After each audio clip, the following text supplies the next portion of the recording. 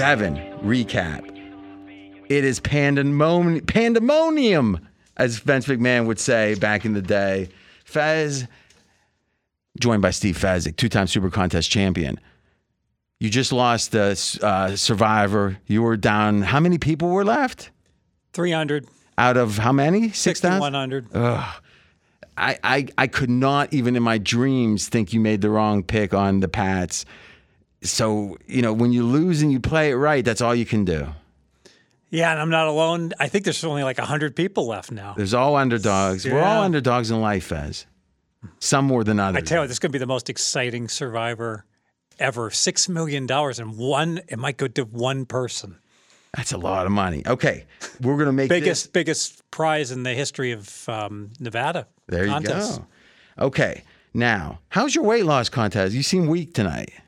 I'm at 193 and Wishnev's 196. Oh my God! So you're racing to 180? Yeah. You're giving him more fight than I thought. Well, all he's got to do is get under me one day. I know. He negotiated a good deal. Well, to be fair, he's being a good sport because he could just lie in a boiler for a day and win. But maybe he's trying. You know what it's like?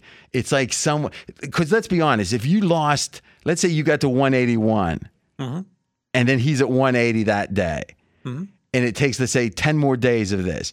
Won't that be the worst possible outcome? No, because you look at the present value. Well, yes, from a perspective of just this contest, and the least reward. Well, but you talk about the pain. Like I can beat my son in a race now. It's incredible that the health implications. This isn't a healthy, but it's got to be worth 6 figures for me to be healthy again. Yeah, except here's the thing. We'll see. But right now, you seem as weak as I've ever seen you. Oh, it's not true. From a terms of like a bench press or something. No. The weak is in. It just seems like your energy's low. No, if you don't eat, how can you have energy? I'm eating. I am eating. I may not eat tomorrow. I always make sure I eat for the pod. The day between the pods on Tuesday, I may well be it might be a fast day tomorrow. Would you agree that it would be the worst for you to, or no, you're thinking, all right, but under that theory, you'll keep down at that weight for years to come. Yeah, that's what are the odds of that? Right. All right, we're going to do things a little differently this week. Steve's going to have his chance to whine about his faulty finals, but we're going to build it around what are the big narratives of the week? What are the questions of the week? What questions do we want the Vegas answer, the Fezzik answer, the RJ answer? That's what this show's about. What we just saw versus what we're going to predict to happen. That comes on Wednesday night, released on Thursday. Okay, Fez. Some of the big questions. First, let's start with the game of the day. That had to be the 49ers against KC. KC looked as good as any team has looked this year. Even I would make the case Buffalo hasn't looked better than they look in this game. The San Francisco closed the favorite. There was a lot of San Fran money because really the injury report. I think it was pick. I saw some picks pop up, but I don't think they closed the No, they did. Did they? I mean, the money line, when you look at the money line at the sharper books, they were favored. Wow, okay.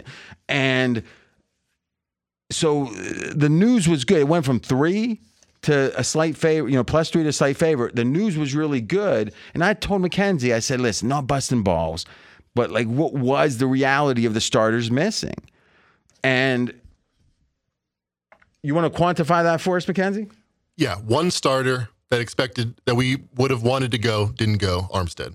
And that's specifically on defense? Yes. And was there any starters on offense? That didn't go, no. All right. So of 22 starters, 21 played. You might say, well, wait a minute. Then this was a full-strength San Francisco team, and they got demolished at home. Maybe. But I would make the following point. Fantasy sports sites have done a study, and they say if you're on the injury report at all, that upcoming week, if you play, you're still limited. There's still a downward effect. And it's obvious if you're an offensive skill position player, but it's not obvious when you play for the defense. And the defense is all banged up still for for San Francisco in terms of being not 100%. Less than 100%. Exactly. Yes. Like you right now on this fast. I'm on 100. I'm good. I'm smart. I'm smart. I ate good this weekend. Yes. All right. Now, Mackenzie makes a good point on his little notes. He says, hey, I'm not counting the IR like Elijah Mitchell out and 1D tackle. So, okay. But that's been months ago. Running back's not going to be an issue anymore. No. And we can, that trade's interesting because it feels like an all-in, not for this year, but to win now, soon, this year, next year, et cetera, with the quarterback situation. Any team has like such diverse weapons where guys, they you can run them out of the backfield or, put in the slot. And, Debo and C-Mac now. Yeah. And what's interesting is the negative of the Shanahan system is when they have to pass, they don't do play. Play action is not necessarily going to work. How well can you pass? There hasn't been a Shanahan offense that I can think of that could run like they do when they're in the lead, but then also pass on must-passing downs effectively. Mm-hmm.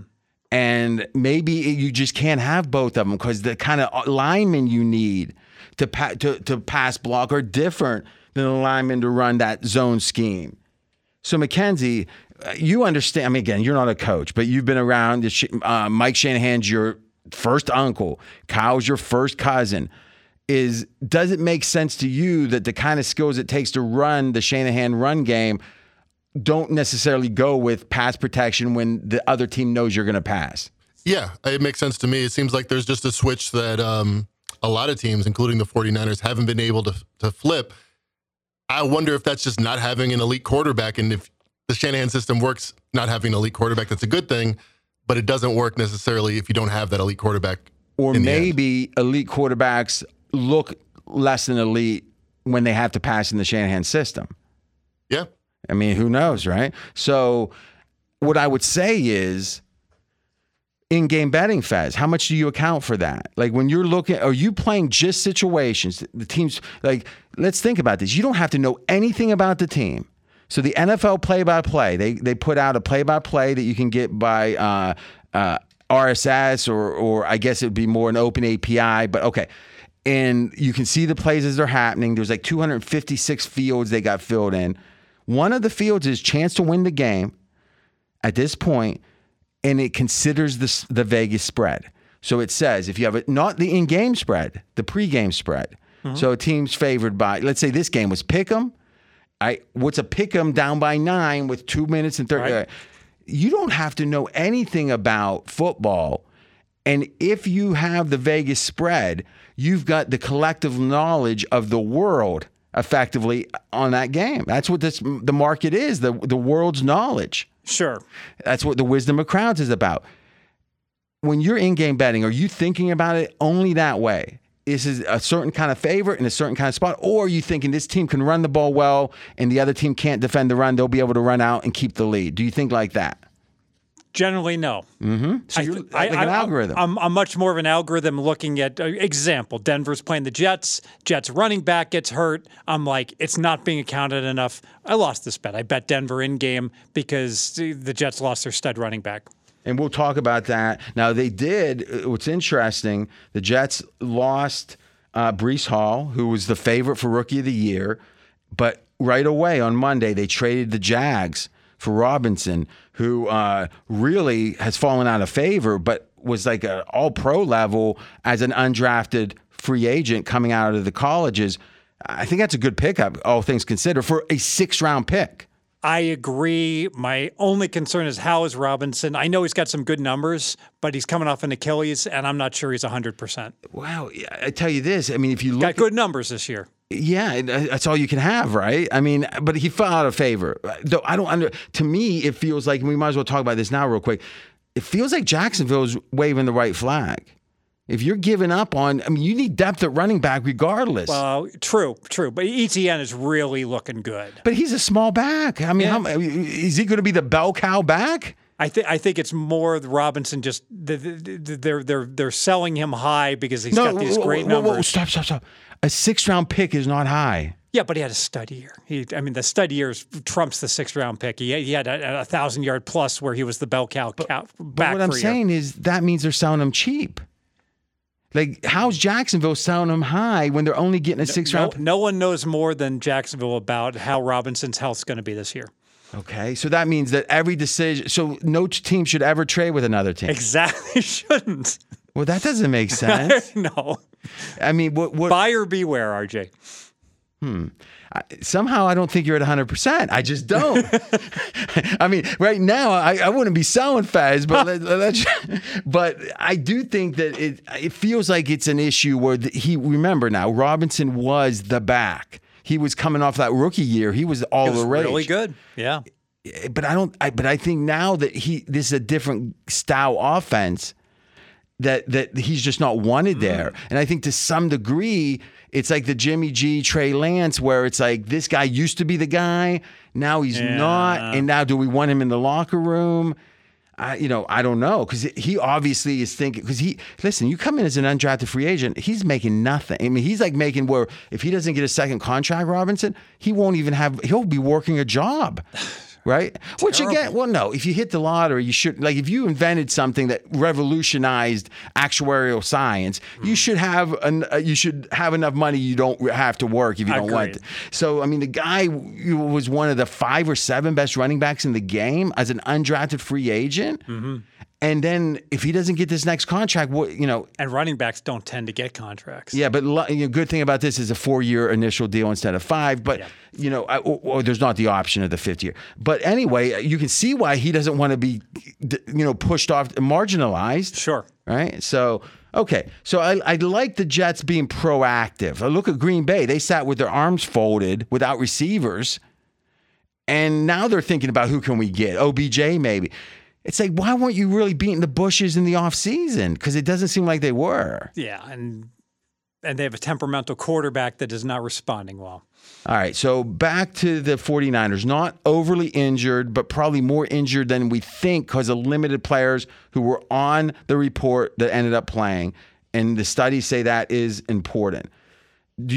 How would you rate the final score, a 44-30 or 44-23 win by the Chiefs? How do you rate the final score with what you think the score should have been? I think that the Niners should have lost the game by like 12. All right. So a clear loss from the Niners. Now we're looking at our numbers, and we're going to be skipping pretty much to what the score should have been, and we'll drill in if we need to. We think it should have been a 9-point win by Kansas City, 36-27. And what do we do to get that number? We look at the stats, and we do a algorithm to say what should the score be by the stats.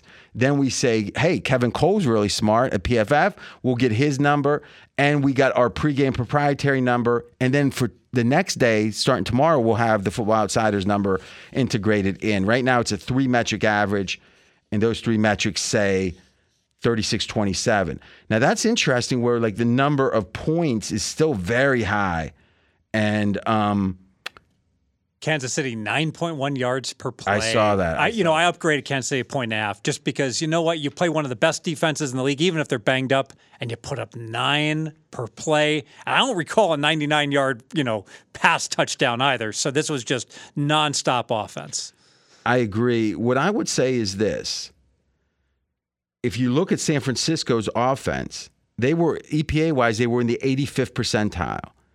So anyone that's blaming Jimmy G right here is making a mistake. This was an 85th percentile offense. And yeah, Kansas City was 99, but that's about the defense. Now, speaking of who played bad maybe when he was limited, Nick Bosa, he's year-to-date PFF grades an 89. That's about, that is one of the 5 or 6 or 7 best defensive linemen is going to score 89, right? In this game, 67 grade at PFF, which is below a starter. 70 is like a entry-level starter. I would imagine there were a lot of below-average ranks but in this game, yes. Yeah, but what I'm saying is specifically when you have an elite guy. Sure. Right? I agree, Fez. When a team gets blown out, chances are they didn't play great. But we're trying to dissect it beyond that. So their best player was like marginal starter. Sounds like an important point. Yes. That we shouldn't get a snide comment about. All right. Jesus God. All right. You go. Why don't we let you take? You got anything else on this game? Oh no, I don't. I upgraded Kansas City 1.5. You said that. Go ahead. I only downgraded San Fran 1 point. And what was the rationale? I just felt. I had a feeling. I had a feeling. It answers the questions. Remember, Kansas City were so concerned about life after losing the cheetah. No. I understand why you upgraded Kansas City. Why San Francisco less than you would have thought? I just think Mahomes is playing out of his mind. That no matter how good your defense is, you just can't stop the guy right now. Mm-hmm. I actually don't think that's a bad point, because I think maybe where we are in the NFL is if you play a great offense, you can only hope to contain them, as they used to say. But if you play, the difference between a good D and a bad D or an average D is if they play a less than great offense, you can shut them down sometimes. You know, and like the Patriots shut down Detroit. You could say, oh, wow, they shut down Cleveland. But even they, with a good defense, can't shut down a bad team, the Bears. It feels like your hope is maybe 70% of the time you can shut down the teams that are up to good, but not really too good. Because the two good teams, it does feel like Buffalo doesn't seem like they're getting shut down. No. Yeah. So in a way, it kind of says if you want to be a good team, you can do it through defense. If you want to be a great team, you got to do it through offense. Yeah, and you changed all of our metrics basically, where you weighted offense even more so than everyone. It was obvious offense a little more important. You've made it considerably more important. I think you're spot on. But you know what's funny? More I see, the more I think if you have a certain grade on offense, maybe it gets amplified. But if you have, let's say, the 12th best offense in the league and the 20th best defense, all right, 12 and 20. Mm-hmm. The other team has it flipped. 20th best offense, 12th best defense. I'm not sure those aren't even teams. I see where you're going. But if you're number 2 and number 31, you're an above average team if you got the offense. I think so. I agree. I mean, there might be something there. So that's what I'm thinking about. Okay, I think that's it for this one. Let's see here. How hurt was San Fran? Oh, one last thing. There was a stretch at Kansas City had 7 possessions in the middle of the game, 6 touchdowns and 1 field goal against the best defense in the NFL. They are playing amazing. But one thing that maybe makes Kansas City not as good as they seemed, everyone believes that you should play man-to-man against Kansas City. They don't have Tyreek Hill. They don't have... Can't get the separation. And San Fran went zone. And they spent the whole offseason trying to attack the too high, the softer... Maybe it was just... That's an excellent point. I hadn't thought of that. A very well-respected defensive coordinator in San Fran, but maybe he made a mistake in that game. Okay, next up, we got 4 teams. Some are going up, some are going down. They're kind of joined at the hip geographically, and those teams going up are the Giants and the Jets. The teams going down, Tampa Bay and Green Bay. Let's start with the question of the pod. If you could have $1,000 free roll on Green Bay to win the Super Bowl at the current odds or Tampa Bay to win the Super Bowl at the current odds, who would you want the free roll on? Green Bay. Why? Because I've been saying Brady's getting too old, all right? But now Brady's not just old, but Brady right now is checked out. So he's checked out early in the season. He's not doing the things that made him such a winner over the course of his career. And he's just going to keep getting older. So I think you're right on that one. Well, so I mean, it feels like this is his last year. It doesn't feel like he isn't even going to want to be there. And I know they might make the playoffs with an 8-9 record. They're very big favorites to make the playoffs. Exactly. I mean, they're a monster favorite, but doesn't he have the look of, God, I don't even want to make the playoffs, and go get crushed, in the playoffs. No, I don't get that look. He doesn't have that competitive fire that he's had like forever. smashing. He's smashing tablets. He's gouging people in the eye. Yelling at his offensive lineman. Well, how does that seem to be indifference? Well, he's mad at himself. He's mad that he's in this. There's not enough hours in the day, and so he's like missing all this time from practice, and it shows. The timing's not there. Here's what I suggest. You are a uncommon person, meaning just your general way is different than the average person. You'd agree with that, right? Oh, yes. And Tom Brady is very different than you. To some degree, I think the pop psychology is your worst element because like, you're thinking about it through Fez's eyes. And no one sees the world like exactly. I do. Yeah. So, little advice for you there. Now, Packers right now are 33-1. Tampa Bay 16-1. Well, Tampa Bay is the much easier path. Whatever it is, I'm convinced it's the path. Tampa right now is minus 225 to win the division, the NFC South. Green Bay's 5-1 to win the North. Wow, so they're going to have to go through as a wild card. McKenzie, good. He's on it today. Yeah. This guy, he's been did you hear he was the number one seller? He took Steve Fezzik down like Randy Savage taking down Hulk Hogan. I mean, it was. I don't think Randy Savage ever took down Hulk Hogan. Well, he did. I don't think he ever beat him. Well, remember, he did as the leader of the company. Oh, so it yes. was like that's yeah. When the Hulkster got like the temporary ban for the substance abuse, and he was doing Hollywood stuff. And WrestleMania 4 came along, and Randy became the king. Exactly. Yeah. I mean, so I was thinking from the business sense. Yeah. Harley Race was the king, but yeah. Okay. You're right. But but he became the Macho King. But that was like after WrestleMania 10. But WrestleMania 4, it was in Atlantic City Championship. Ted DiBiase. Ooh. Got hit in the face with brass knuckles from the Minnesota Wrecking Crew guy. There we go. Okay. Grandpa's friendly fire. Grandpa's going to be able to make it through the pod, though. All right, I'm going to take it down. You were a little tough on me on the one thing, but you know what? Who cares? I'm going to be the Aaron Rodgers, take some ayahuasca. Oh, wait. Okay. Now, here's my question. What's going on? Let's start with Green Bay. What is wrong with this team? Now, the obvious answers are not enough playmakers. Devontae Adams and Aaron Rodgers has not been able to find a comfort level with any other receiver. He doesn't have a go-to guy. He can't get a third down. It doesn't seem like he's trying too hard either. Yeah, I don't think he's going after practice and working with everyone else. And I think it showed up. Third down conversions, 0.0. And fourth downs were 0 for 1, so third and four is 0 for 7 in total. Yeah, so excellent point. So think about, like, as bad as the Rams offense has been, well, at least there's chemistry with Cooper Kupp. And on third down, Kupp is going to find a way to get open and catch the freaking ball. I can trust him. And right now, Aaron Rodgers doesn't have one receiver that's the case with. My thought is this, and I said I was going to have a hot take on this, and it kind of is hot. I think the following. Does Aaron Rodgers have a vested interest in the team underperforming? Meaning, that sounds crazy. Let's assume he would want to win a Super Bowl. And if he thought they were Super Bowl competitive, he would do whatever he could to try to win. Because that would be a career-defining second Super Bowl. Right. All questions end at that point about his career being a disappointment. I think it's unequivocal that if he doesn't win another Super Bowl, he will be looked back on as one of the top 5 or 7 quarterbacks ever, but a disappointment. You know, this is a great point you're making. 2 is the magic number. Let's look at the quarterbacks that, like, everyone raves about.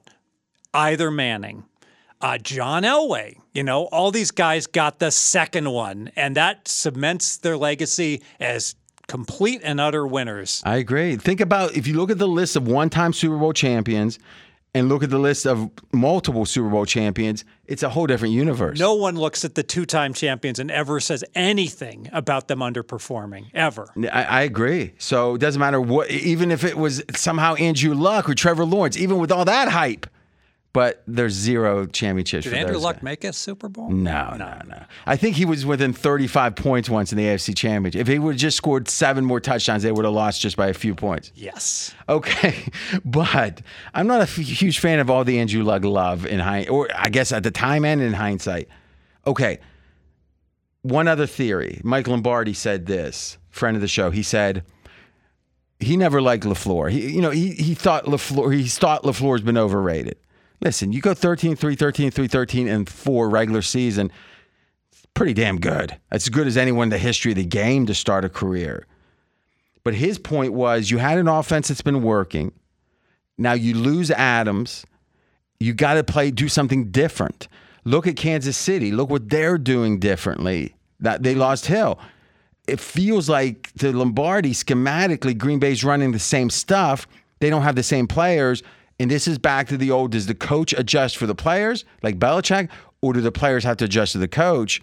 But sometimes they're not able to do that. Sure. And Green Bay has a really good backfield. So they are uniquely qualified to be a great power rushing team, and they haven't been employing it. I mean, we'll talk about the Atlanta game, but you got teams like Atlanta that covered 6 straight before this game who are running the ball almost irrationally, where they're down by 14 and they're still, I think they threw like 11 passes in that entire game, even though they were down most of the game. You know, it's like it's a great point that you had, like, that game went to like halftime and it was like a long first half, and it was like literally it went final right after. It was like, what happened? You would expect a lot of throwing, and listen, Atlanta had covered 6 straight, which means they were exceeding expectations, Sure. but it's been doing it through a power run game, which is my point about if Green Bay has that ability, it's been effective in the league this year.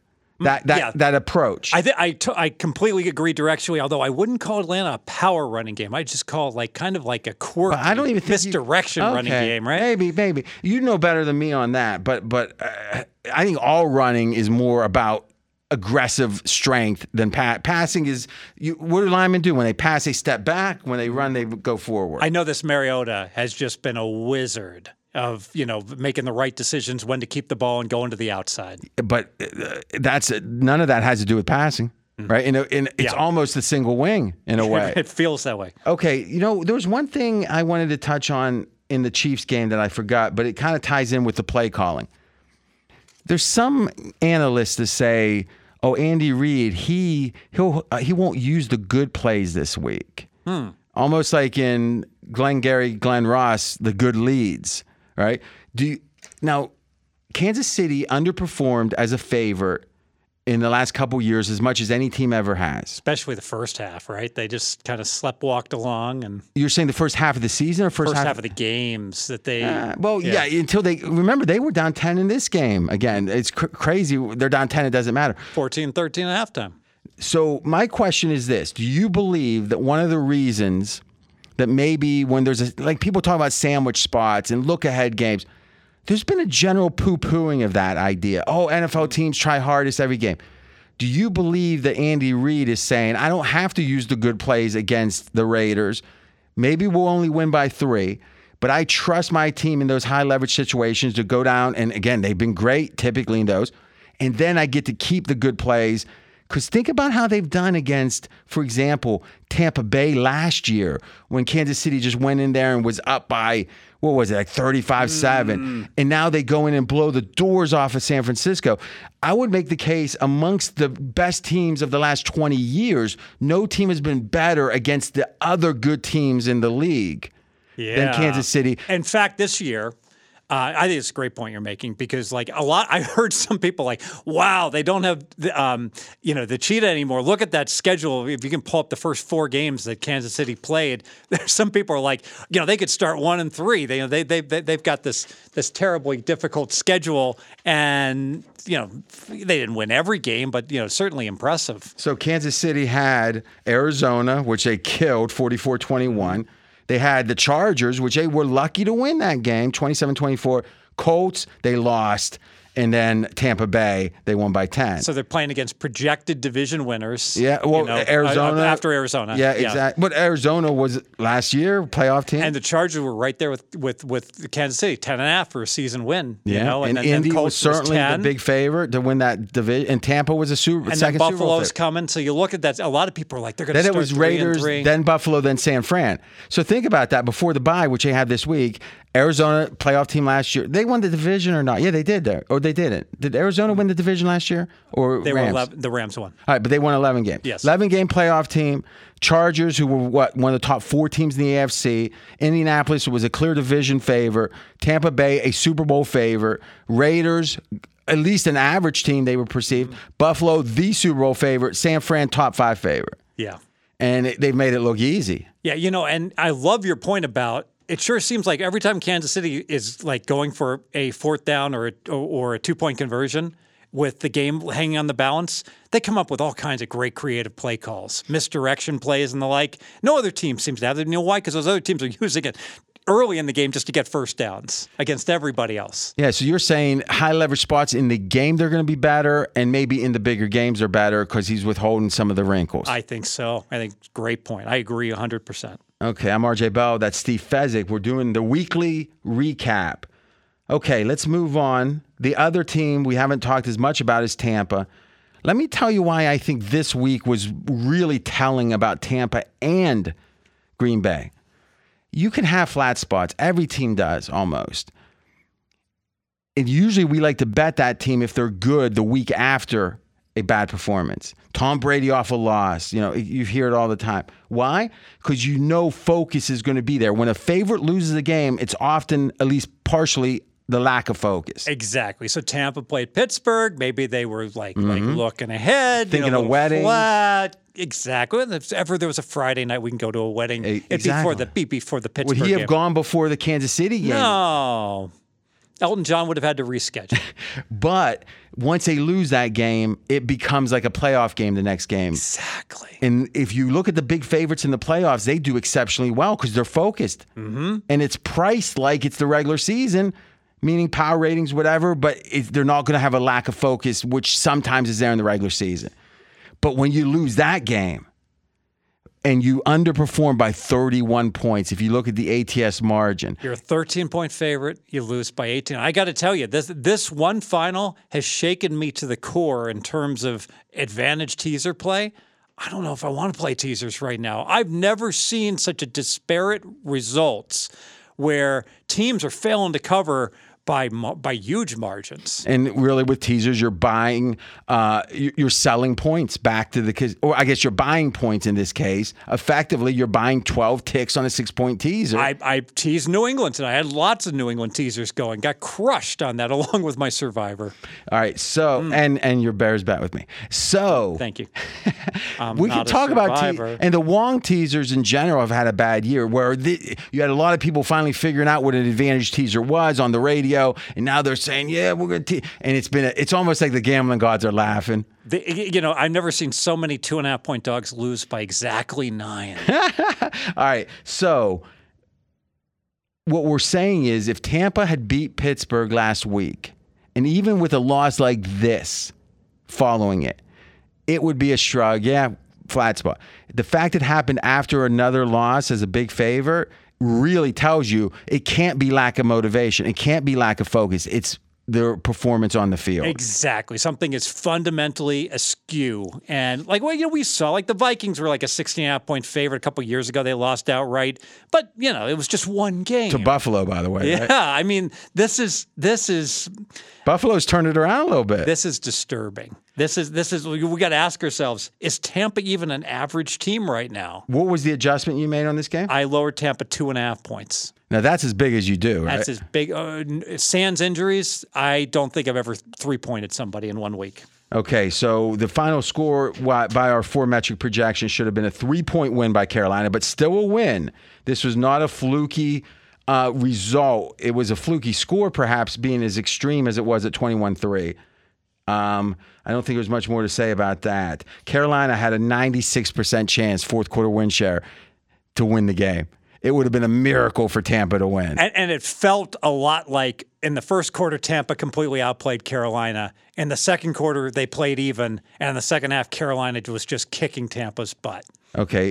In the Green Bay, Washington, fourth quarter win share, pregame.com, 83% for Washington. So it wasn't even, I mean, you could look at the score and say, wow, it was a 2-point game. No, they're saying they weren't even in it, really. Yeah, and I go back to that not being able to get 1 third down conversion. You just talked about Kansas City. When they really need it, they get it. Where is the Rodgers bootleg, which would work? I think I heard a stat that when Kansas City is third and long, 8 or more, they were like 40% this year. It's amazing. Or something. Okay, so your answer is, were you accounting for the 16-1, the 33-1 when you said who you liked for a free roll in the Super Bowl, or were you thinking they were even on? How were you thinking about that? I'm projecting. I'm thinking right now these two teams are about equal, but the odds are double One's 33-1, and one is like, I'm sorry, one is 16-1 or so. It's because Tampa's got the path to the playoffs. Tampa's a big favorite to make the playoffs and to win. Who's the better team on your power rankings right now? That's a good question because it's going to be close. I got Tampa 15th, and I've got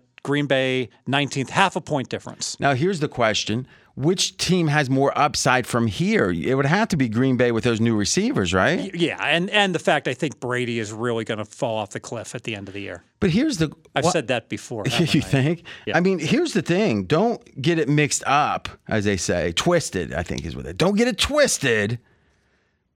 Brady's playing pretty well. He is. I mean, it's not his throws. Did you see his second throw of the game? So he hits Evans. Yeah. He's wide open. It's a perfect pass. It's one of those. And if it's a high school game, it's a touchdown 2/3 of the times. I can't imagine. But Mike Evans had the worst game in the history of the NFL in terms of a wide receiver for a guy that got targeted like 14 times. Tom Brady right now in our blended PFF, ESPN, QBR, TM trademark. Now is Tom Brady is tied for 8th right now.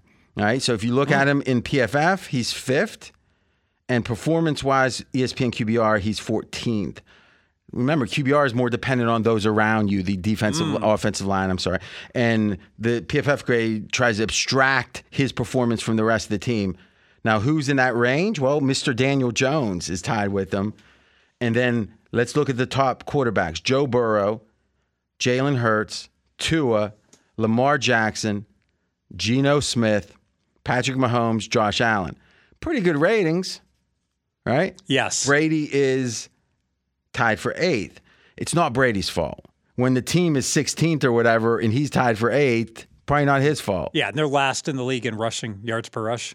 They're at 3 yards per rush. What this may show is how much Brady's motivation and cohesion when it was valid helped this team. Because remember, they were a 7-win team the year before. They won the Super Bowl. He comes in, everyone's excited, whatever. Now he's on the way out the door seemingly, and now everyone's reverting to their nature.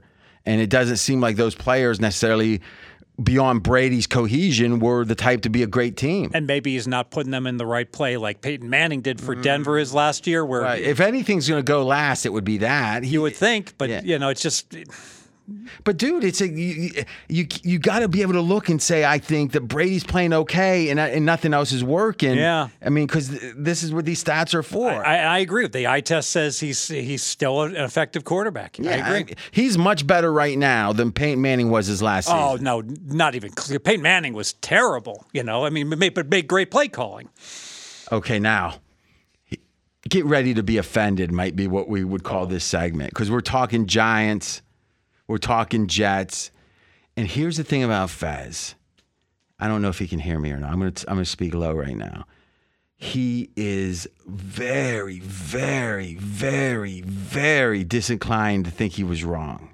Are you turning up the headphones to try to hear me? No, it keeps shorting out. I don't know what the deal is. Oh, yeah. Maybe it's your lack of food. You're hearing. I just wrapped my microphone around my wheel of my stool. So, are you in a wheelchair? You're saying? It feels that way.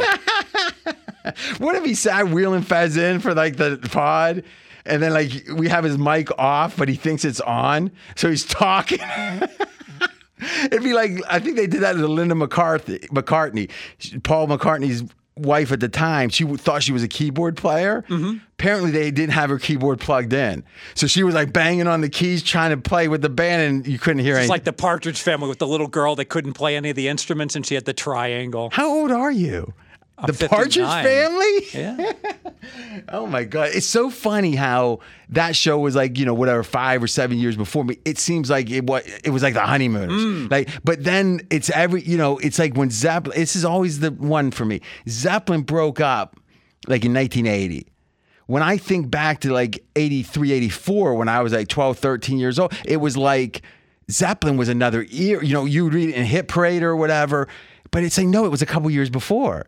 And if everyone always, I look at baseball players, I was a big baseball fan as a kid, from 73, 74, I don't even know who they were, but then from 79, 80, I can tell you the entire Pirates lineup. Bill Madlock, who apparently is the hitting coach for AJ's son now here in town, he does consulting or whatever. was the third baseman. Tim Foley at short. I can tell you the team. And I don't even know some of the best players from a couple years before, like in the whole league.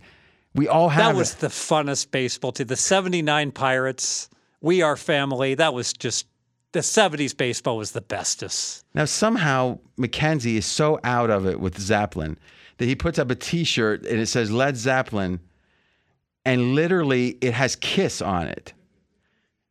I mean, did you understand that wasn't right? Yeah, I just wanted to get it. I just wanted to see your reaction. Thank God. Thank God. Okay, so we are talking Giants now. Now, Fez, you're stubborn. That's all we know. In a weird way, you got to be stubborn because when you bet a game, you're saying the world is wrong. The collective IQ of the world is wrong, and I can overcome the VIG. They're so wrong. That takes guts, right? Well, I don't know because the market assessment is I'm in alignment with them, and we've just been wrong. We've been wrong, RJ. I don't know if you're in alignment. I don't think. Where do you have the Giants? Let's get the crime detailed. Where do you have the Giants ranked right now? 21st. The best team of the 21st century. No, 21st out of 32. Where were they ranked to start the year? Like 28th. Yeah. So they've gone up 6 spots, 7 spots. Yes. Does that seem appropriate for a 6-1 team? No. So what's going on? What's going on is they played every game the Giants play is close. Okay. And when you win those, that means you're clutch, right? Well, some people feel you're clutch and some people feel you got lucky and fortunate. Okay. But let's say this. Let's say they would have won. So you think they should have won half the games? I think so. All right. So let's say that, but you're saying the game they lost, they should have lost that one for sure. So let's say 3-3-1. Exactly. Shouldn't they be like 16th? Yeah, but they're not 3-3-1. Yeah, but then I've got to look at my preseason expectations and not throw them in the garbage can. Why not? Because we're only 7 games in. Okay, so 3-3-1. So the fact they win or lose, we shouldn't. It's meaningless to you. This season's results now, we're getting to that point where it's about 63%, 37% preseason expectations. But I'm saying even within the year, forgetting the priors, it's meaningless that they won or lost. If they had won that Baltimore game or lost, you would have treated. That's a great point because I think it's a little naive because when you come down to the final 5 minutes, that's when both teams are trying the very hardest, right? So you should give that more weighting than you would, say, the first 5 minutes of the game, certainly. But you seem to give it less weighting. Because here's another thought.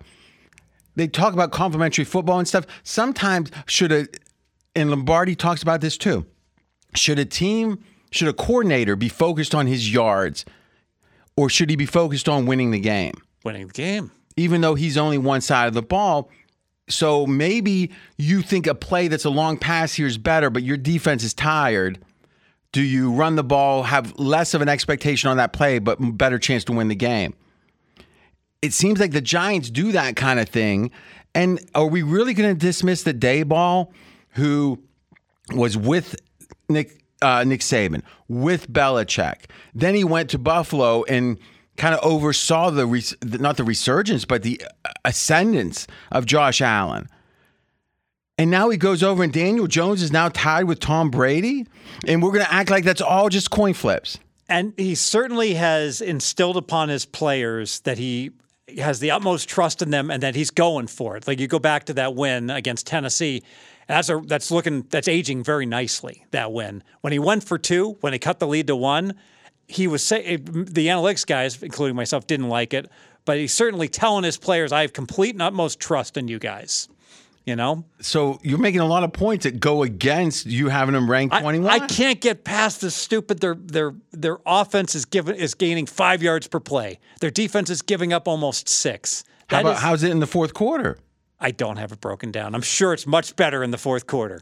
All right, so right now, give me the team above and below, like 2 teams above, 2 teams below, who the Giants would be slight underdogs to first. So right above them. Well, your timing is excellent because they're playing this team. The team above them is Seattle. All right, by a half a point. Yes. All right, now, a lot of people would say you probably have Seattle too low. Yeah. Because, this is a team that in a way you have a Geno Smith blind spot. You made one of the worst bets I think you ever made. Yeah, you bet on Geno. I bet Geno wouldn't be in the top 20, and he's going to finish going forward. And he's playing the entire year like he's a top 5 quarterback. Yeah, though I will say this: it was strange this week. He had been like the number 1 PFF grader. His stats were great this week. I just assumed he was top 5 again. No, he was like, what was it? I think it was. What was it, like 16th, you said, Mackenzie? 17th. In PFF. Yeah. So something looked funny to PFF, so who knows? Because that was a nice performance. Although, then again, Oh, geez, here we go. Well, hey, no, here we go. No, they had a great running attack. So they that helps a quarterback because the theory is that the defense has to defend the run.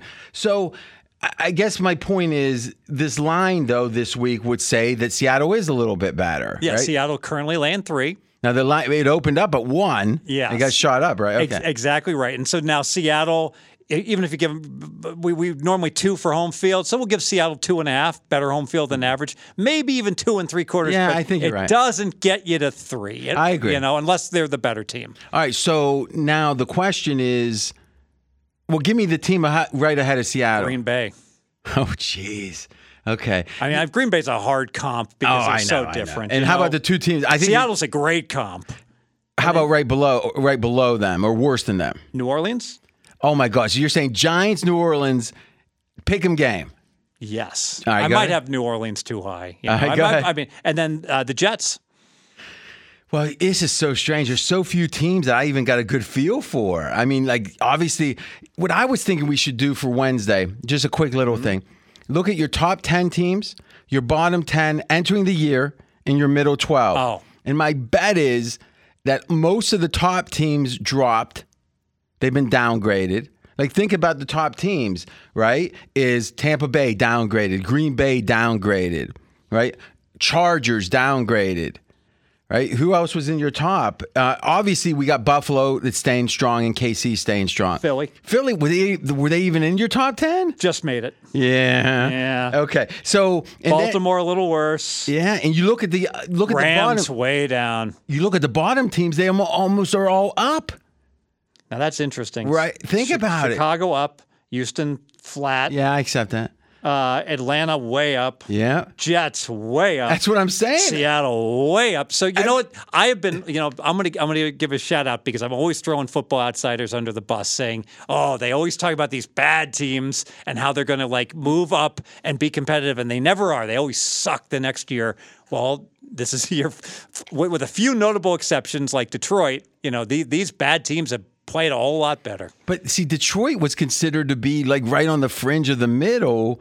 And they played well. If they had the win total of Atlanta, even though their wins wouldn't show it, they would have overperformed that, right? Meaning if they were like at the bottom, I don't think so. So you're saying Detroit's the worst team in the league? Detroit's been pretty lousy. Yeah, worst team in the league. They've been right there. Yeah, wow. They have been. I mean, they were just they were just favored by 6 points a couple weeks ago. I know it.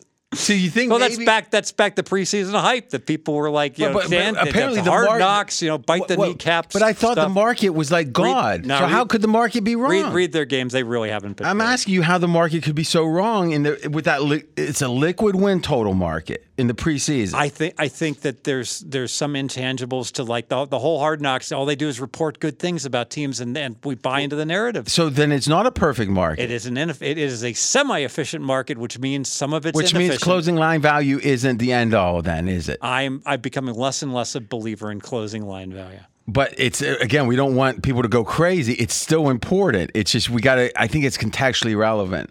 NFL sides, I think, pretty damn good. Yes. Okay. You were talking Detroit real quick. All right. So they lost by 3 against Philly. Obviously, that was a backdoor cover. We had Philly minus like 4. Okay. Washington. Great closing line value. Yeah. Washington, they beat handily. Then they started getting injured. All right, Minnesota, 24-28. They almost beat Minnesota. Had the lead the whole way. Everything was going well. And then they lost to a Seattle team by 3 that ends up being pretty good. And then they got crushed by New England, and they played Dallas pretty much to a draw, Where's the bad, Fez? No, you're not going to give me the draw Well, against let's Dallas. let The hold on. stats were equal. It's a phony final. Okay, go ahead. so then whatever words you want to put on it, they barely lose to a Dak Prescott-led Dallas team. They scored 6 points. Oh, okay, but whatever it is, but isn't that your point? Is sometimes the score's deceiving? Yeah, they should have lost by probably 8. All right, well, we'll tell you what they should have lost by. All right, Yeah, if let's you go look there. at the 4 factors, they should have lost by 6 points. So they should have covered the spread against Dallas By a point. Yeah. So my point is, that's not the worst team in football. All right. All right. I accept that. I think you made a pretty compelling case. But it's because, and that Eagles loss is aging nicely. And it's because of it's because of the expectations. Everyone thought this could be a borderline playoff team. There was that. That's a great point because if they would have played Dallas week 1, they would have been catching 5 and they wouldn't have covered. But now the expectations are starting to drop. You know? I agree. Okay, so what's going on? Let's start with the Giants. Well, I guess we went through the Giants. The question is what Dayball's doing, is there a rational reason it's leading to close wins or not? You're skeptical, but I think you're a little less skeptical than you were. Well, in basketball, you know how when you have the best player on the court, you win the close games? Saquon Barkley is the best running back out there. And he was really just a replacement player for a while, and now he's a top 3 running back. And so when it's crunch time, that's a guy – as a defense, you absolutely have to sell out to stop, and that leaves openings in other areas also. Giants, they lost tackle Neal. It doesn't look like it's for the year, so that's good news there. They thought it might have been a big knee injury. We talked about it earlier. Robinson from the Jags, switching over to the Jags for a second, traded to the Jets. Do we feel like this is Jacksonville waving the white flag? By the way, I think it was 3 weeks ago when you were talking about Jacksonville Super Bowl tickets. I said the underlying numbers weren't as good. Are you convinced yet? Yeah, there's still a lot to like about Jacksonville. What is it exactly that you like? If you look at the offense, the last week, I think they scored 17 points. They put up 450 yards of offense. They turned it over 3 times in the red zone. They really should have scored 30 points. Except turnovers are when you have a bad quarterback, you turn the ball over. Do they have a bad quarterback? That's what I think they do. Yeah, I tell you this. He's not a savior. I know that much. All right, let's look at the metrics here. Our numbers say that the Giants should have won by 4, and they won by 6. So pretty in line. Kevin Cole had them winning by 10.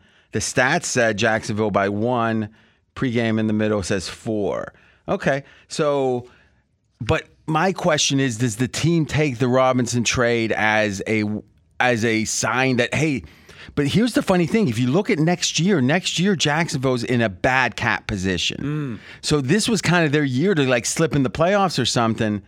I don't know. They're certainly not taking advantage. Any other thoughts on Jacksonville? There's still, I thought it was interesting how you probably caught the news, with Indy changing their quarterback and they're bailing on Ryan and going with the Texas guy Ellinger. But the markets are not embracing this at all. So you look at the division odds, Tennessee is the prohibitive favorite, but Jacksonville is the clear-cut choice, and they have comparable record. Or Jacksonville is the worst record than Indy, but Jacksonville is the clear-cut now number 2. So it's interesting that the market is throwing Indy under the bus for this decision. Well, what I think is probably the market figuring that this came from the top, that maybe this, because why would Frank Reich does he really think Ellinger gives them a better chance to win? Matt Ryan just had his best game last week, not this week. They just beat Kansas City. That's. Well, let's think about this. Last week they won, and then a week or two before that they beat Kansas City. It was the first time supposedly the line was getting healthy. The trend line was looking so good, and it's true. He played a terrible game. I know. I bet Indianapolis, and I'm still reliving that 70-yard pick 6 in the second quarter, which basically sealed their doom because that was there's no scoring in that game. So they lost the game 12-10, plus 7, 19-10. Last week when they put up 34 against Jacksonville, that was the best game for Matt Ryan. Boy, that loss isn't aging well for Jacksonville. Well, I tell you, somehow, Fez, even though you saddled me with that +3, I somehow came out ahead. Yeah, because to pull back the curtain, so RJ's texting me, on Sunday morning, and like all hell's breaking loose, and I'm running around. He's like, "Oh, "You got to Jesus bet, Christ! you got to bet Tennessee. All hell can't be breaking loose at every second. You got to be betting Tennessee here early." First half, I said. Yeah, well, you said first half and first quarter. No, you said we got one bet on +3. All right, I accept. We got closing line value. I want Tennessee. I want a first half, and I want a first quarter, and we filled just for a smidge more, just a smidge more. I said yes, because if you looked at it. I still like listen, at +2.5, I didn't like the Colts. At 3, if the market's 2.5, I'm going to take that all day, right? Yeah. But I didn't like it. Yes. But I trusted we had the best number, so hey, we're fine. And you did the research. Tennessee being much better in the first half, and Tennessee did not cover the second half, as it turned out. So, and I tell you, this is a trend. Yeah. I mean, Tennessee, when they're on the script, is very good. Now, also keep in mind now, Tannehill, walking boot after the game. So he came out for one play. Went back in, they say it's his ankle. You can have that adrenaline. I mean, a lot of people high ankle sprain's different. You're out. But if you have a lower ankle sprain, you can play the rest of the game sometimes, and then it swells up, and it's tougher after. I don't know. I think he will be. My guess is he's going to be limited this week. My guess is he's not playing. Not even playing? Yeah, we addressed this in the opening market report. Yeah. And what happened is, if you look at the line on this game, it went down to, you just blink and boom, it dropped 2 points, okay? Okay, so from what to what? From 4 to 2, all right?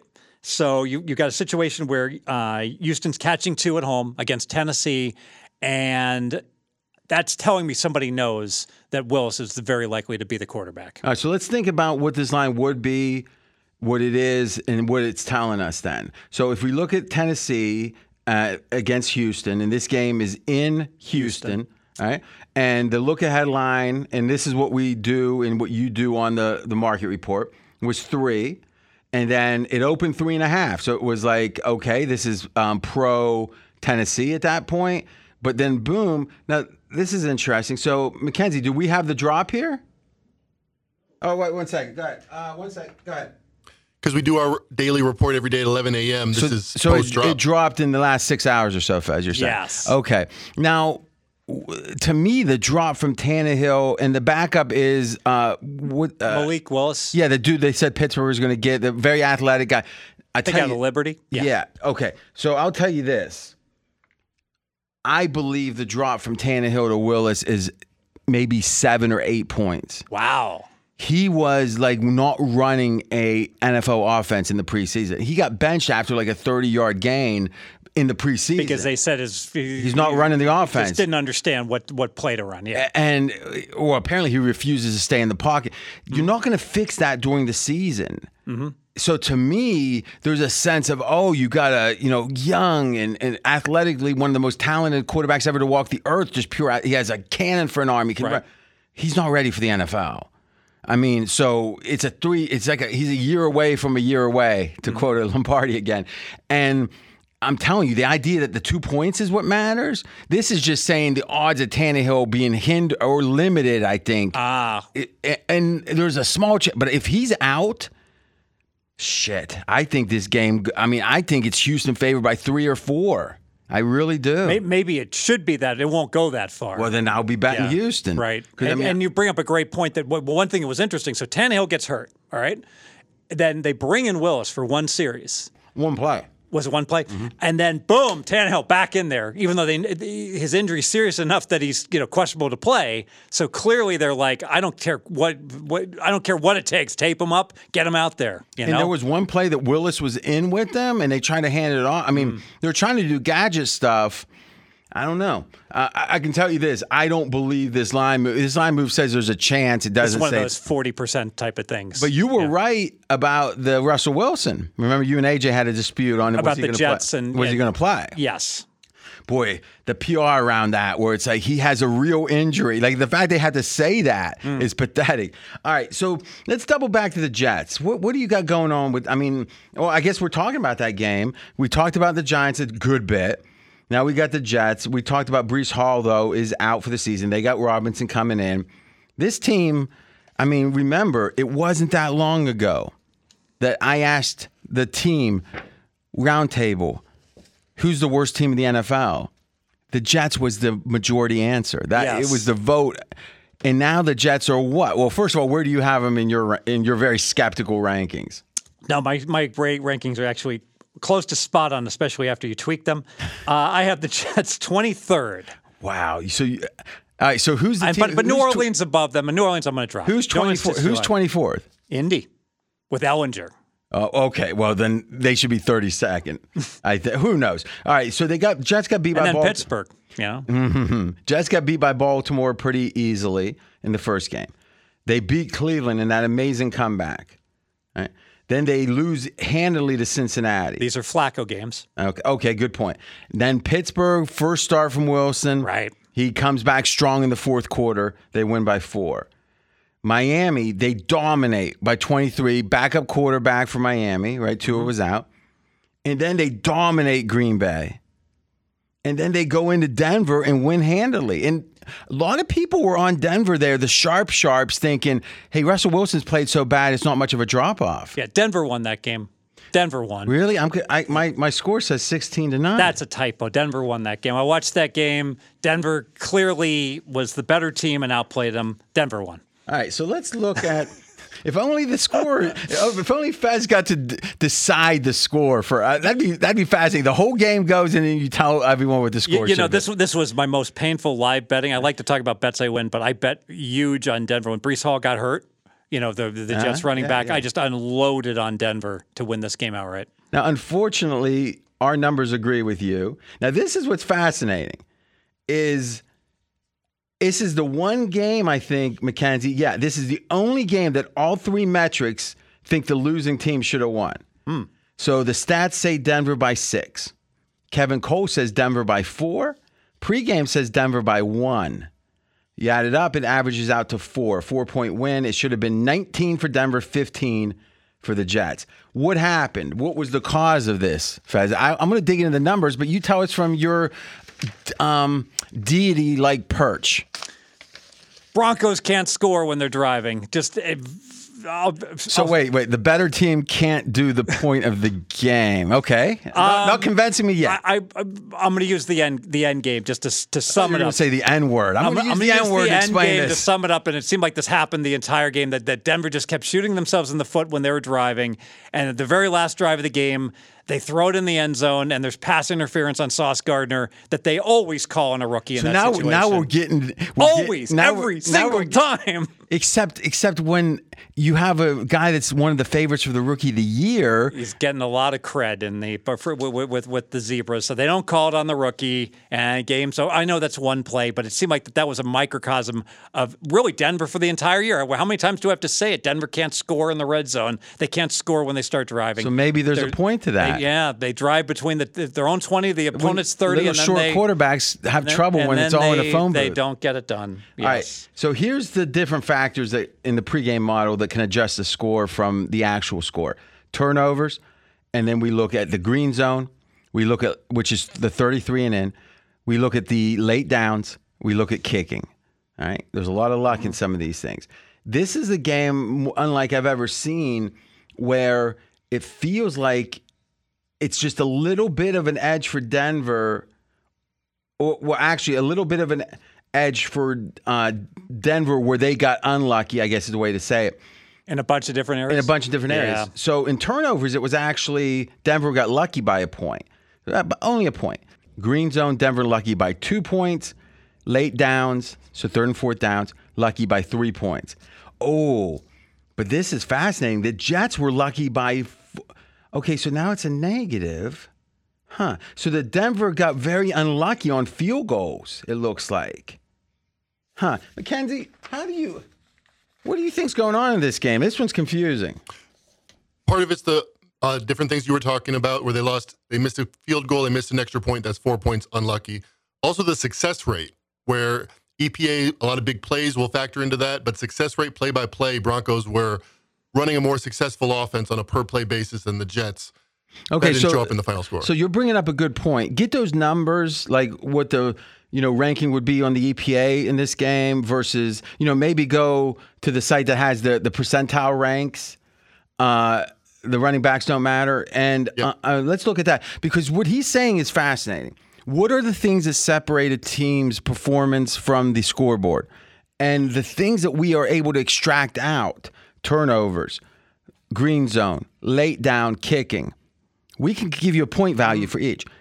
But general big plays, a guy breaks an 80-yard run. It's not anywhere here, but people believe there's luck to that you might only have 5 of them in a year. And whereas given how good you are, right? It's not like you're better, you have more. Yeah, we know.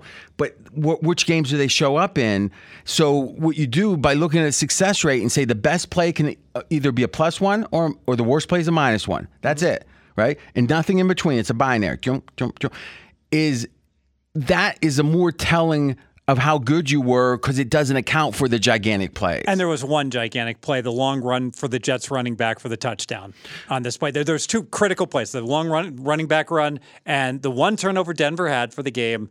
They're down 1, driving. It's like late in the third quarter, early in the fourth quarter, I believe, and they throw an interception, and that flipped the whole aspect of the game, considering it was a defensive scrum and field position was so important. Okay, so Mackenzie, if you look at EPA for all offensive plays, so not serious, So what is the percentile rank for Denver, and what is the percentile rank for the Jets? For the Jets, it's 17th percentile. They were 18th for Denver, pretty much the same. All right, so they're saying that on offense, just looking at total EPA, they were the same. Now, what was it for success rate? You look at series success rate. No, that's going to be different, though. What about the play-by-play success rate? So, yeah, just go all play. You see right there, all plays, and then, perfect.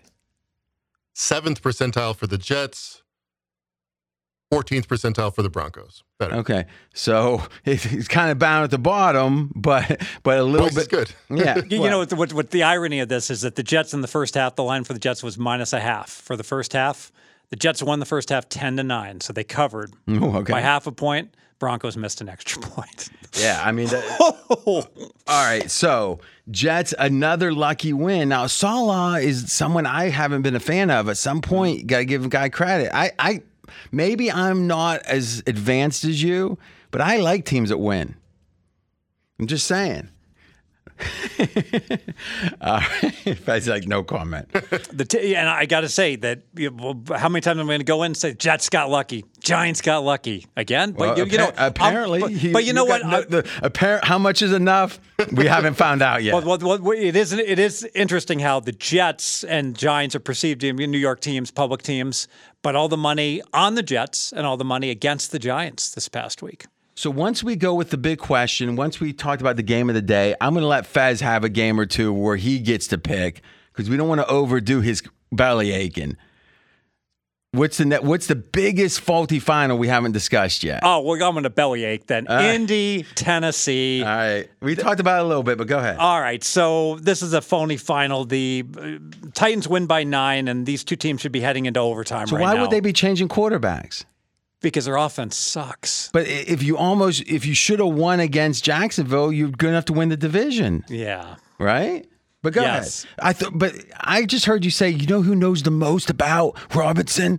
Jacksonville. Yeah. Who knows the most about the quarterback for Indianapolis, perhaps? Indianapolis. Mm-hmm. But you're saying, no, Matt Ryan's good. He played fine. Matt Ryan didn't play fine. He played lousy. The rest of the team played fine, and it was an evenly played game, and they should be heading to overtime right now. All right, well, let's see if our numbers agree. Our numbers believe that Tennessee should have won, but by a point. 1 point. So the stats say, let's think about this now. Actually, I was looking at the luck factor breakdown. Let me make sure. I'm sorry. That could be wrong. Let's see. I hope it's more. It's still 1 point. Somehow I was very lucky because it was an unrelated column I was looking at. Tennessee by 1. Let's look at the numbers. Stats say Colts by 1. Kevin Cole says 5 points for Tennessee. We actually have Indianapolis winning by 2 pregame. So it adds up to Tennessee by 1. So a coin flip game. Yes. But the fourth quarter win share was 96-4. Yeah, because the idiot quarterback threw a 70-yard pick six in the second quarter. All right. So explain Matty iced my butt. Matty lukewarm. Explain to me something. Is there ever a game that you couldn't talk your way that you should have won? Never. Oh, yes. I took Denver when I was 23 in the Super Bowl, and they were down. That was the game. They're down 27-0. They lost like 55-3. Do you think 55-10, I think. Thank you. You think if Mackenzie, you look, thank you. Well, remember that was Denver, right? So Uncle Mike. But here's the question: do you think maybe if you looked at things with honest eyes, it might help you? Yes. That's why I'm here. That's why I'm here.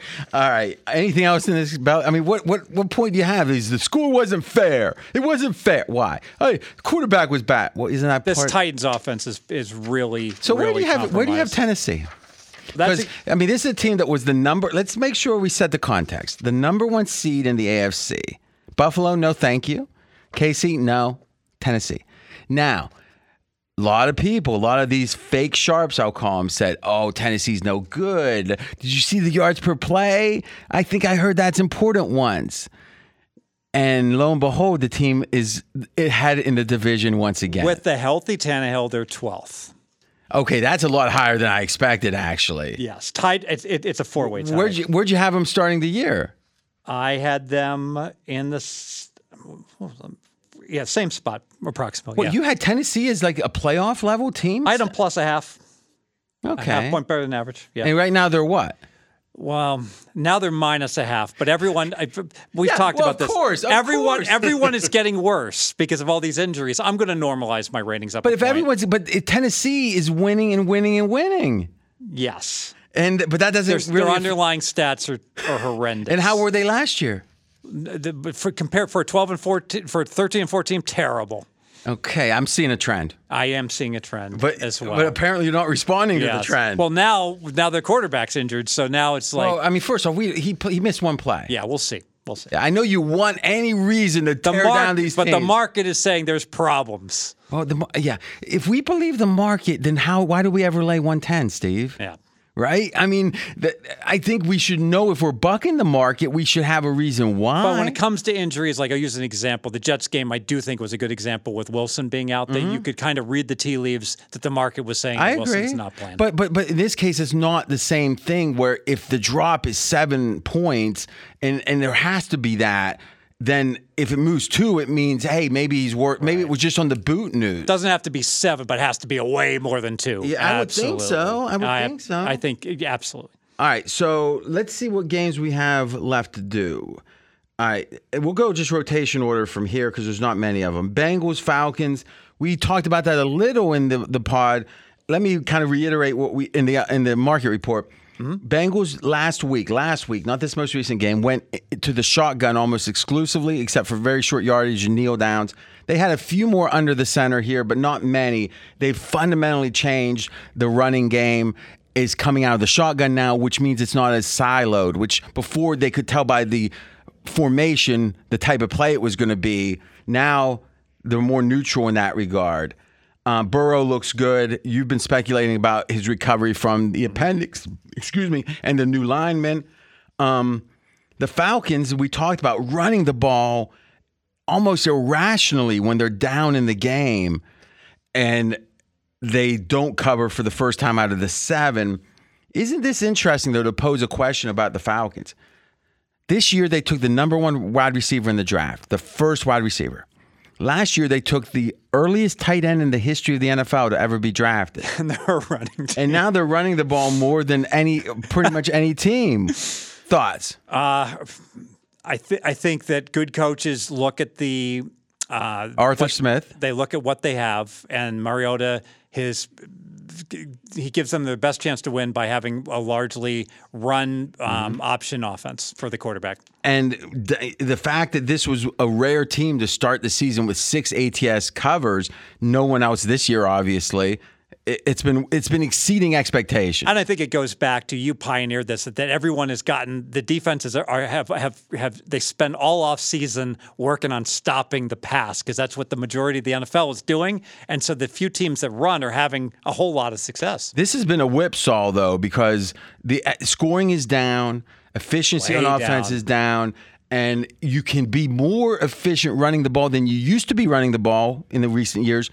But it's still less efficient than passing. So it's like it's found an equilibrium. You can either do a little bit better, something that inherently isn't as good, right, run, or you can do a little bit worse and something that's inherently better, and it's kind of reaching equilibrium. Yes. And that's fascinating to me that the league changes that fast. Yes. I mean, this is 1 year. Because if it was just a few more teams that went to more run-oriented, all of a sudden then the defense would see it more often, they'd adjust to it more. And let's face it, all things being equal, the pass offense is better than the run offense.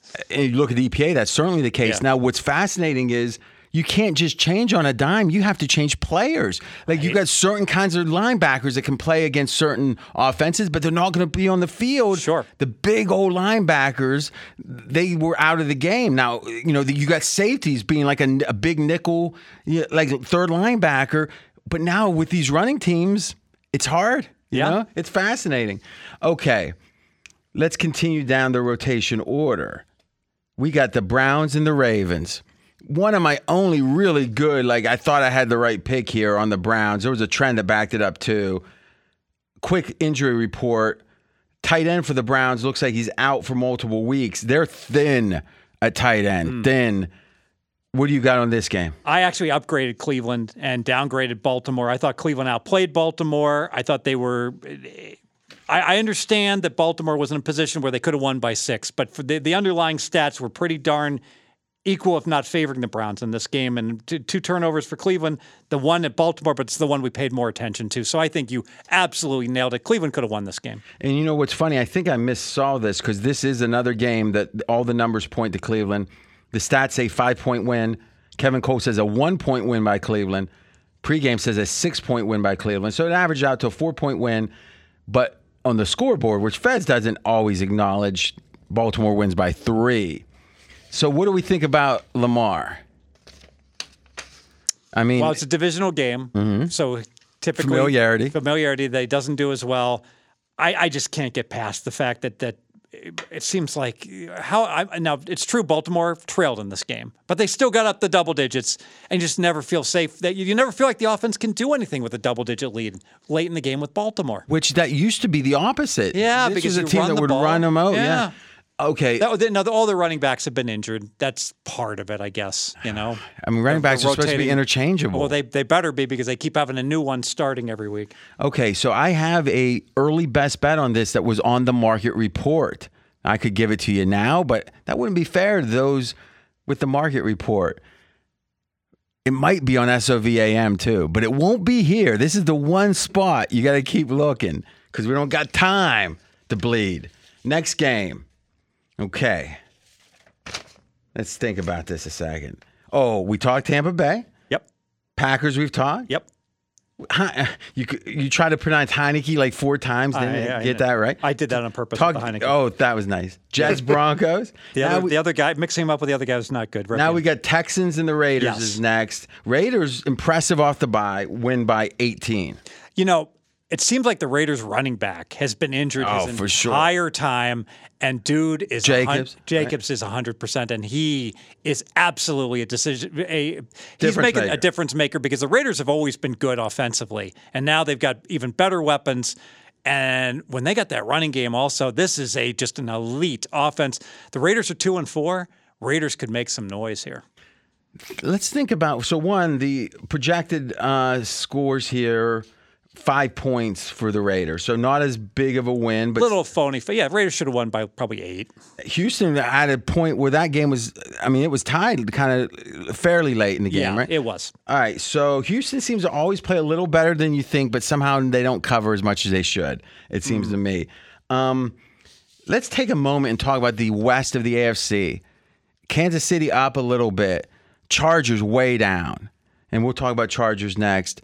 Raiders, you got to say they're down still. I mean, being this record isn't what it was supposed to be. We're down on record, up on in terms of projections. So you think the Raiders are better today than you thought they were entering the year? Oh yes. By what? By how much? By 2 points. I had them an average team. I love what the running game's doing. Do you think it's perverse the way that you don't think the point of the game matters?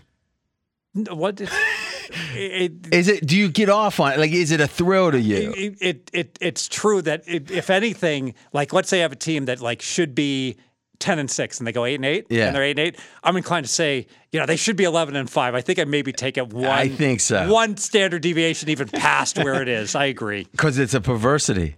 Well, it's just a contrarian. Yes. A perversely contrarian. Yes. All right. Let's talk, though, about the Chargers. I mean, AJ, he didn't know what to do. On one hand, he's still alive in the last man standing. He's got equity now, I think, upwards of $5,000. It's time to start paying attention to that. Yeah, he's been paying attention from day one, but now you're saying your attention maybe. But here's the thing. Herbs looks so bad. I think he was probably neutral or a little negative energy-wise just because of Herbs. What do you think? Are the Chargers... Is it Herb's fault? Is it Staley's fault? What? I think Staley has an issue, a problem that the locker room doesn't respect him. All this analytics stuff that it's like gone so far. Remember they won that game despite he did that analytics decision to go for it and everyone second guessed him and then his opponent missed a field goal. Well, first of all, you say it's an analytics decision. Who knows where it's coming from? I don't know. Yeah, the analytics guys were like, meh, it kind of doesn't matter. You know what? If it doesn't matter, do what the basic strategy calls for. I think if you're at a blackjack table and you got like a too close to call situation where you got ace 8 against a 5, don't double down on it and piss everybody off. Just stand. I think some of the analytics people feel like that it's been unfair, all the hate of Staley. Systematically scapegoated and demonized. I don't think so. I think he's getting some fair heat because this guy comes off too cool for school and he's losing with a top 5 quarterback. I mean, did the Chargers play better under Anthony Lynn or Staley? Oh, way better under Anthony Lynn. He just made god-awful, terrible game management decisions. And he was the opposite. He was the most conservative coach in the league, and now they got a madman maniac. Madman, that's good. It's like 2 poker players. They had a rock, and now they got a maniac. Now, here's the question, though. That's good. The question is, I hate saying this today because the Belichick looked bad, but this whole Jackson decision, remember when everyone was saying, now listen, he got hurt. Now, what I had heard was his knee was a major concern coming out of college and that it was a major concern going forward. Now, who's to say? Is the patella tendon, he might never, I'm not a doctor, but they say that's the kind of injury you might not get back to 100%. So he's out for the year for sure. You can't predict injuries like that. You can think someone's more prone to injury, but he was playing. He got benched last week. The biggest offseason, I guess, was that bigger than Mac? I think it was. I mean, I was probably the biggest signing of the offseason on defense, right? And it was a huge disappointment. Sure. So to what degree, and New England got maligned and demonized by saying, they're not even keeping their cornerback. Who knows more about Jackson, Belichick or anyone on earth? Yeah. But no one was giving Belichick credit for that. Mm-hmm. I just think the Chargers feel like that they lucked in. Let's be honest. They wanted Tua. They were thinking of trading up for Tua. They lucked in. I mean, they took Herbert. Let's give him credit. They lucked into it. Their doctor incompetently jabs and puts Tyrod Taylor down, collapsed lung. Herbert comes in and look, we got a great player. And what have they done with it? 0 playoff. 0. And right now they're underdogs to make the playoffs. Yeah. I mean, based upon the yes/no. Is that right? Yeah. That's interesting. They got no home field advantage whatsoever. The crowd has a reason to hate them also. So every time they make an aggressive play call, the boo birds are going to come out. Oh, because you're saying the skepticism about Staley, this tepid crowd anyway, tends to maybe turn on them. Yeah, they're looking for reasons to absolutely turn on this team. And although frankly, I could see all Chargers games the rest of the year being like 75, 85, 90% Pittsburgh Steelers fans, Kansas City Chiefs fans, whatever. Yes. The home games, obviously. Yes. Okay. Seattle. Now, this is a team that is strutting, styling, and profiling. I mean, everyone was talking about how bad, some of the analytics luminaries were talking about how bad they'd be, how outdated Hall of Fame, future Hall of Famer Pete Carroll is. Mm-hmm. And somehow it seems like Seattle is a clearly better team than Denver, it would seem, and that Geno Smith is playing better than Russell Wilson has for multiple years. Yeah, and we're talking about injuries derailing these other teams. Well, Seattle, Penny, their running back, was phenomenal early in the year. He goes down, they're like, oh, that's going to be a big hit to the running game. Nope, no problem at all. Put the other guy in. He's tremendous last week. The other guy. Now, Metcalf, they say no surgery for sure. Oh, is that right? Yeah. That's good. And X-rays were negative, right? I'm not sure about that. I'm not even sure, but they're saying no surgery and it's rehab. So I got no sense yet if they're talking about like he might play this week or if it's multiple weeks. Mackenzie, you want to look that up real quick? Mike Williams, high ankle sprain. That's usually like we saw 4 to 5 weeks. Is what I'm hearing. Now Williams and Keenan Allen are both a bit comparable, but Keenan Allen did come back last week. But I don't know if they rushed him back. So now you've got a situation where maybe one of your wide receivers is not 100%. You nailed it. Like oftentimes when these guys come off the injury report, they're just not at 100% the first couple weeks back. So if we look at the projected scores here, we have that Seattle should have won by 9, and they won the game by 14. Okay. There was a good trend for the Chargers here, too, a really good trend. It was one of those like monsters. How do you feel when a team has this, and you can outline that trend about before a bye, right? Yeah, it had to do with before the bye, yes. Yeah. So how do you feel when a team is like in a really, really cool, good spot like the Rams were, and the Rams came through for you the week before. And so now you've got, the Chargers, this really good a good trend spot, applied. so when they underperform, it's especially bad, is what you're saying. Especially when they underperform by margin. Yeah. Here's the way I do it. And it's the opposite of you, is you will dismiss the whole game. Oh, that was a bad spot. Oh, that's not true. That's not true. When a team falls on their face and No. I'm saying if it's a bad spot for a team. Oh, yes. You can say, I can just excuse that. What I'm saying is, how much was the spot worth? 1.5? I see. 2? So I'm going to adjust this score and say 17 should have, but really, how can you do more than that? No. That's how I approach it. Though I do understand that all scores aren't created equal, that sometimes shouldn't get blown out in a great spot. Like in an NBA game, if they make it 3 at a certain point, this is going to be another 20 points in the game, and they're probably going to be within 3 or 4. Or they miss at 3, it's going to be an 8-point margin, and they dribble out. Like there's certain kind of pivot points in NFL games like that. Highly leveraged plays. Yeah, and so I that's why I like looking at stat. I like to blend it. Pete Carroll says there's a chance of Metcalf even playing this week, so that's a good sign because Geno needs his receivers. I tell you what, the Seattle Giants game. It's going to be really interesting to see where this Seattle currently -3. Open lower. Open lower. All the money so far on Seattle. Two teams on the come, if you will. The winner is, well, wait a minute. Seattle, are they in first place also? Yeah, they are. Oh, my God. Imagine that. Okay, Chargers, Mackenzie notes, first possession of the game, they went for it 4th and 1 on the Seattle 32, missed it. Now, you might say, well, that's an old school. You would have went for it. No. When you're in field goal range, here's the point people don't get. Getting a first down in that spot means you have a chance to score a touchdown, but you're still going to be majority likely to get a field goal. So a 49-yarder is close enough. And let's think, where was that game at? In Los Angeles?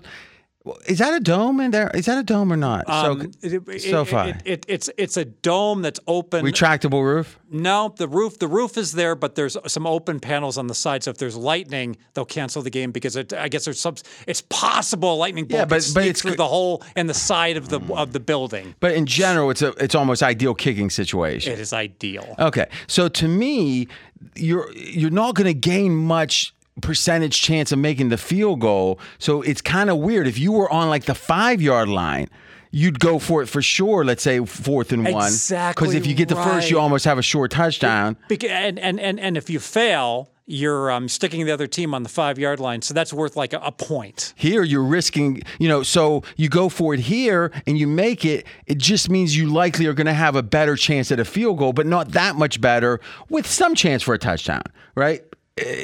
I'm not saying what the computer would say there, but it's an example where So if it was first down from the 30, it might be worth 4.4 points. Okay. Right? And that seems high. So we'll just throw that out. Right. So if it's worth 4.4 and you make it half the time on 4th and 1, right? That's worth 2.2 points on your drive. and the field goal is worth 3, and you're going to make the field goal 85% of the time. Yeah, the only thing 82. I would say is at 49, it's if it was 44, it's weird that these kickers have gotten really good. That's true. Now Staley though is obviously going to go for it in so many cases. He does. They lose again. All right, final game. Pittsburgh. This was Sunday Night Football. Steelers with a heroic effort, just fighting, clawing, trying to stay in it, and they get the cover for backers. They lose by 6. What do you think of this game? Steelers could have won. Steelers played very well, -3 in turnovers, lots of dropped interceptions. I guess that's why Pittsburgh's guys are on defense. They're dropping them. So our projected score here was Miami by 2. So 4 points less than they actually won by. Yeah, so I'm still going back and forth. I wanted to ask you, should I upgrade Pittsburgh a half or 1? I think a half, because I think Pickett still, to be candid, Claypool is going to get traded, it looks like, which is not good for this year. Though I think they might get a haul from like Green Bay. I mean, that's the theory. We'll see. I also think he's not going to be a dink and dunker, but I'm not sure if he's good enough to, like in a weird way, if a guy won't go downfield, he's never going to be anything better than maybe an adequate game manager. But if a guy goes downfield, he's got 2 choices. He's going to be so bad he can't play, like Drew Lock, or he's going to be a top 12 NFL quarterback. I like the fact that he has a chance to be top 12. It just doesn't seem like he's falling on the side of optimism. He's not. I think I'm a little pessimistic, but I like the fact he's going downfield. I do too. I wish he would tuck it and run. But that's that. You don't get to be a good quarterback. You're right. But you do get to win and cover when it's 3rd and 5, and even if you have a guy open. But one thing I wanted to comment on with this whole analytics thing. So it's late in the game, and Miami is driving. They got 4th and 1, like on the 10, okay? And they go for it, and they fail. And at some point, I understand the expectations is better to go for it, but you can turn a 1-score game into a 2-score game. Being up 9 is a lot better than being up 6. I refuse to believe that was the correct call. And it's funny because that was one that even the analytics people were talking about questioning. Yeah. But it kind of goes to show you, though, again, the Dolphins coach is considered a brilliant, it's always about how smart he is. Well, 90% of the time that's the right call, but that's the exception to the rule there. And that's kind of the point, right? If you're mimicking what people are telling you third hand, that's kind of not the way to run a foot. I don't think he is. That's one where you look at the chart and it says go for it, but you have to say, I got to actually run the projection. I got to have somebody run the projection and tell me that's the exception to the rule. And they were making a good point on one of the PFF pods that in the game, it's hard that they don't have the ability to run it with all the variables as it's happening. They got the broad strokes of a chart, and then the coach has to be able to calculate the little vagaries, the variations of that situation. And it just can't be the coach. There's got to be someone to do that for. The coach has 100 other things to worry about. But maybe this is the most, because ultimately these are some of the bigger decisions of the game. I used to tell you this is on the margin because when no one was going for it, it was on the margin, right? Mm-hmm. Now it's become such a big part of who's winning and losing. I mean, you could make the point the Chargers, how different would their season have been last year and this year if they just played normally in 4th down? No doubt. But on the other hand, you could say, what are you trying to do? Make the playoffs and win the Super Bowl. If it would have swung really positively to the Chargers, maybe they would have won a Super Bowl last year or this year. So maybe it makes sense to be high risk if you're middle of the road. I don't know. I got to or slightly above average. I got to address one of the super Dumbo decisions. I got to go to another game. Cleveland, Baltimore. Oh, we should have this on a special Fez complaint. But this is just unbelievable. So there's 2 minutes left. Cleveland's trailing by 3. They have a 4th and 10. All right. They try a 61-yard field goal. If they make the field... It was after a delay game, too, or something. Yeah, so if they make the field goal, they're tied with 2 minutes to go. The other team has the ball. The other team's Baltimore's going to win 65% of the time. All right? The chance of making that field goal it can't be greater than the chance of getting the first down. If you get the first down, you're going to win the game half the time. You got to go for that 4th and 10. Well, the real question is, it should have went for it when it was 4th and 5. Yes, exactly. No, first of all, same math. Even the analytics people say at 4th and 10, they're not sure what they should have done. The fact you're saying for sure, I think, is probably on the extreme side. But the other side of when it was only 5 yards ago, people seem to be, pretty much all thinking they should have went for it. And imagine you got Baltimore in the money line. You're like, what do you want Cleveland to do? Please, God, try the field goal, because if you miss, I win. And even if you make it, I'm winning. It just seems intuitively obvious. But here's the question. Who is one? Wouldn't Cleveland be ranked as one of the top 5 or 7 analytically informed teams in the league? Yeah, so what are they doing? I don't know. If only they had Steve Fezzik. But I don't know. Here's the question to end the pod. How could you be consulting for multiple teams at once? Like, let's say that you had 2 teams at 1 o'clock. What would you do? I got to narrow it down to just the highest bidder. Yeah. And once again, Fez proves you can buy him. Check him out, pregame.com. See you soon. Remember, Thursday morning, we got the Dream Preview, which will give you picks looking forward. And there's the Daily SOV AM. Fez is a consistent guest on there, occasionally for me. Talk to you soon.